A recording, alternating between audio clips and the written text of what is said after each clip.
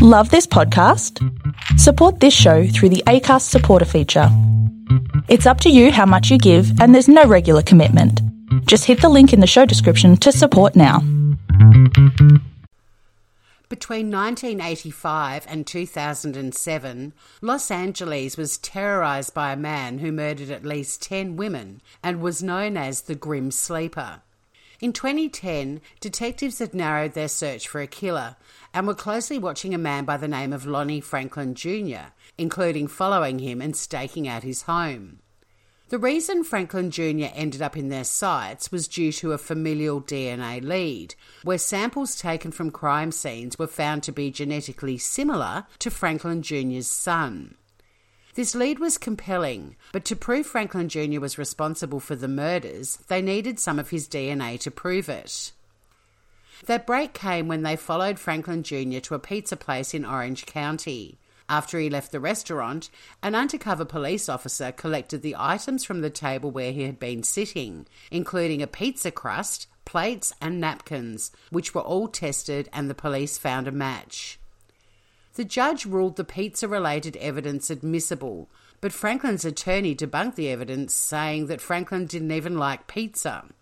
Nonetheless, Franklin Jr. was convicted of 10 murder charges and sentenced to death in 2016. In 2008, Franklin was found unresponsive in his cell at San Quentin State Prison and declared dead. The hero in this story, though? The crime-solving pizza crust. So today we're looking at crimes involving pizza. I'm Tori Hodgman, and welcome to the Smooth Criminal Podcast.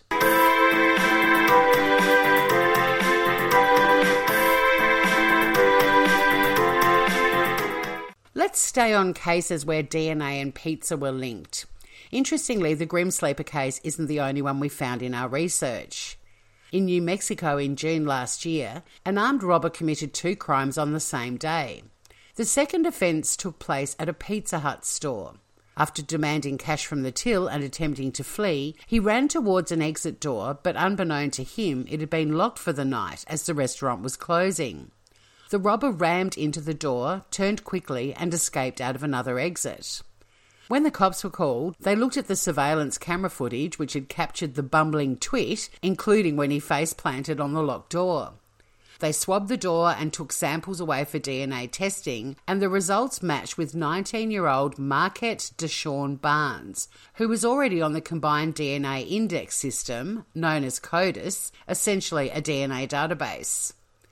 Police arrested Barnes in December last year, and he was charged with attempted armed robbery and aggravated assault with a deadly weapon. He was also charged for his earlier robbery at a local gas station, and he was held at the Donna Ana County Detention Center without bail. And back in 2016 in Maryland, a Papa John's pizza delivery guy was walking towards the house that had ordered a pizza when a man armed with a gun jumped out of some bushes, demanding all of his cash and the pizza. The driver handed everything over to the man, who took off into the night. When police arrived at the scene, they located the empty pizza box nearby and sent it to a forensics lab for DNA testing. Once again, the results led the police to the culprit, Bashawn Bertram Elijah Wheeler, aged 19, who was charged with armed robbery, first-degree assault, second-degree assault, use of a firearm in a violent crime, 2 counts of theft under $100, and murder of a pizza. Okay, I did add that last charge.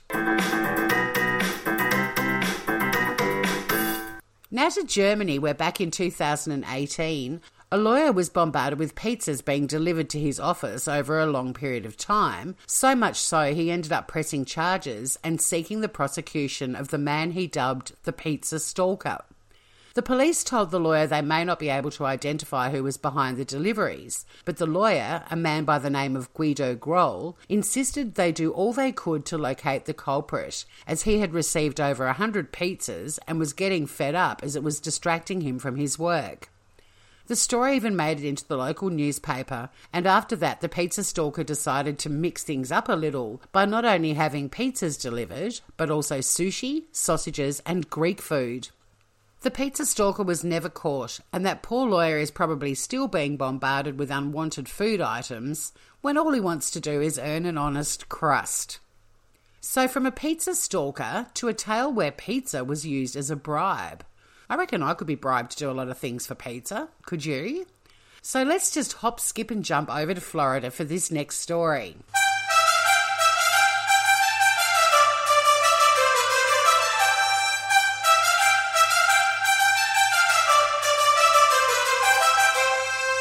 Pensacola Police Department were pretty proud of themselves, stating, "Never underestimate the power of pizza with flavoured crust," after their promise of pizza led to a suspect in a crime surrendering to them after a 4-hour standoff. After receiving a report of a possible battery, the police attended at a home to find the suspect barricaded inside. In addition, he told them he was armed. Evan Charles McLemore was familiar with the cops and the prison system, having already served an 18-month sentence for a battery conviction, and he told police repeatedly that he wasn't going back to prison. Ever. But as it turns out, a pizza was all the police needed to make him surrender, with the SWAT team dangling the offer of pizza before McLemore, with him appearing from the house, dropping his gun, and lying on the lawn to be handcuffed and arrested. Reports didn't indicate if he was even able to try the pizza before he was arrested, nor did it state what type of pizza they'd ordered. But weirdly, the reports did mention that McLemore had been threatening his family members by texting them the lyrics of a Coldplay song, one of my favourites in fact. "Lights will guide you home and ignite your bones, and I will try to fix you." Now, that song's actually meant to be uplifting and inspirational, but clearly McLemore interpreted it differently. Very differently. Still in Florida.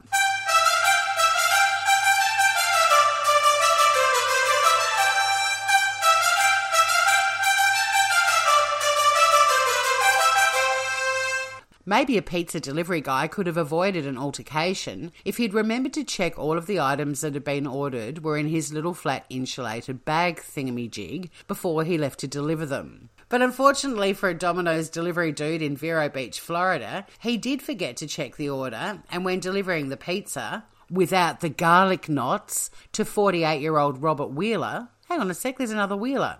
Anywho, instead of a bit of complaining or possible shouting from Wheeler, he actually punched the poor Domino's delivery dude in the nose.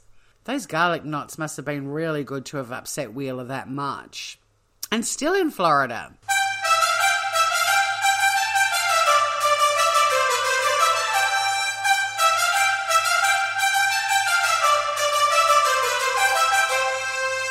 Hey, for those of you wondering what all these fanfares are about, you must be new to the podcast, but it's a bit of an in-joke, as in the last 47 episodes of doing this podcast, there's only been 1, maybe 2 episodes that haven't included a story from Florida.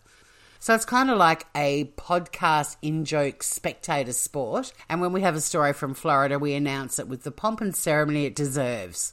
So still in Florida...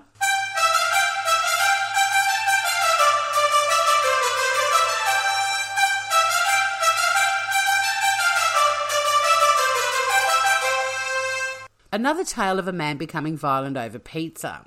In 2017, a man left a Florida pizza store after being told they didn't have any free food to give him. This displeased 56-year-old James Dennison, who briefly left the store and then returned with a handful of rocks that he threw at a glass display case, possibly hoping to smash through the glass so he could steal a slice of pizza. He did eventually break the glass, and a waitress also sustained a 3-inch cut to her leg after being hit by a rock before Dennison fled the restaurant. He was found by police nearby, arrested and charged with throwing a deadly missile into an occupied dwelling, battery, and criminal mischief. And the stories of pizza and violence continue, with our next story from Florida.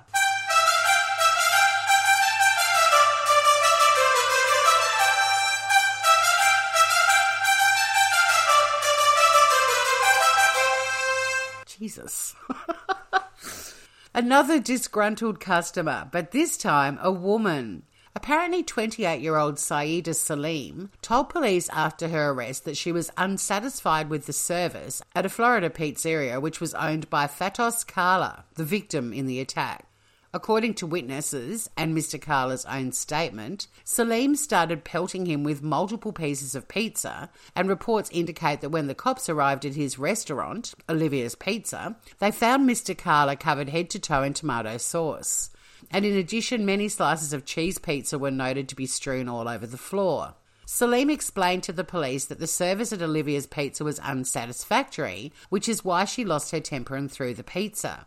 In her statement, she said that her son had become really ill after eating some pizza at the restaurant, which led to him vomiting. Salim asked to speak to the owner, telling Carla she wanted to return the pizza and also demanding her money back.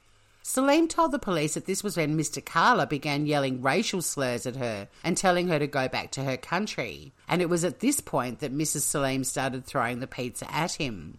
Salim was held in custody for 2 hours and then released without charge. Okay, now in our research we found some rather unusual tales of crimes involving pizza, so this next part of the podcast is the Random Stories collection. William Kais of Indianapolis was having the time of his life speeding through the suburbs with the police in hot pursuit. Eventually, Kais lost control of his car, slamming the Mustang into a home, and according to the people who owned the house, the first thing Kais said when they ran out to see what had happened was, "You want some pizza?" And in another incident involving a car crash, a woman crashed her Volkswagen Jetta into a local Pizza Hut in the town of New Rochelle in the state of New York. After her arrest, she told the cops she drove into the restaurant because she was dissatisfied with the service. And back in 2010, a man by the name of Salvatore La Rosa decided to hold up a Brothers Pizzeria in Houston, Texas. Brandishing a gun, he yelled at the owner to give him all the dough he had. The owner was holding a white sack, which he promptly handed to the thief, who then took off with the loot. But it turns out the loot was a sack full of pizza dough. So ironically, he did actually get what he asked for. And now to our last story, which kind of ties in with all of the rude and angry customer stories we've already heard in this episode. It's generally not a great idea to upset the staff at a restaurant because rumours abound if you do so, they're likely to spit on your food or possibly worse. But in 2018 in Georgetown, Virginia, someone went a little further than that. In fact, he went way further than that. At a Papa Murphy's restaurant, a customer complained to the police, telling them that he'd noticed an employee rubbing his testicles on the pizza he had just ordered. Now, this story's nuts. Austin Michael Simons, age 18, was arrested and before being carted away apologised to the customer saying, "Man, I'm really sorry, that was stupid." In his statement to the police, Simon said he was upset because they were starting to close the store when the customer called and placed his order, so he did it out of spite. Simons was charged with tampering with a consumer product and was eventually released on a $10,000 bail from the Williamson County Jail. Simons told police that if he hadn't have been caught by the customer, he was perfectly fine if the customer had taken his testicle juice garnished pizza home with him. Gross. Thanks for listening to the latest episode of the Smooth Criminal Podcast. Please make sure you hit the like buttons, subscribe to the podcast, share it with your friends, and even leave a review if you can. And until next time, stay safe and remember, don't get hit by, don't get struck by a smooth criminal.